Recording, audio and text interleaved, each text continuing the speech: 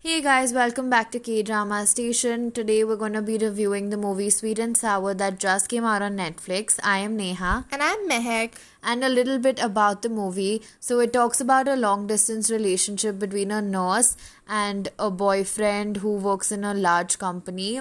And it talks about how, living together and living apart changes things in relationships and Basically, long distance relationship and what are the perks and merits for it.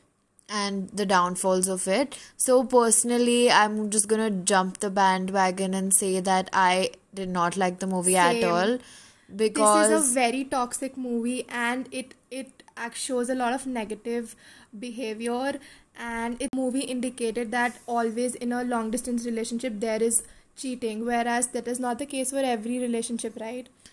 yeah, so personally, I didn't like the movie that much because, again, I really like the fact that there was a twist in the story in the beginning and the end that we're not going to spoil for you.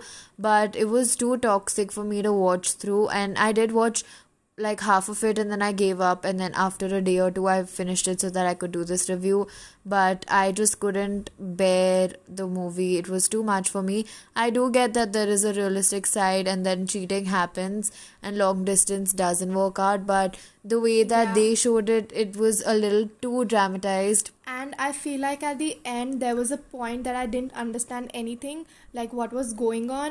Honestly, the movie is good. I won't say it is very bad, but if you are into really toxic movies, I think it cheating and everything, I think you can watch it. But it is a very negative long distance relationship movie. Yeah. Personally, there were a lot of plot holes in the movie, and also it made it seem like only one of the partners was right in the end, whereas both the Both the partners partners was were wrong. wrong. The timeline was completely confusing, and the transition and the everything was very confusing. I felt like it was very badly portrayed. Um, So clearly, we want you to ditch the movie. It's a waste of your time. Unless you're into toxic movies, then go for it. If you like toxicity, then this is a movie for you. If not, we really watched the movie because of the characters. The cast and everything was superb. Like, we really expected something else, but it turned out the opposite. So I think you should ditch it. Yeah, that is our personal opinion, guys.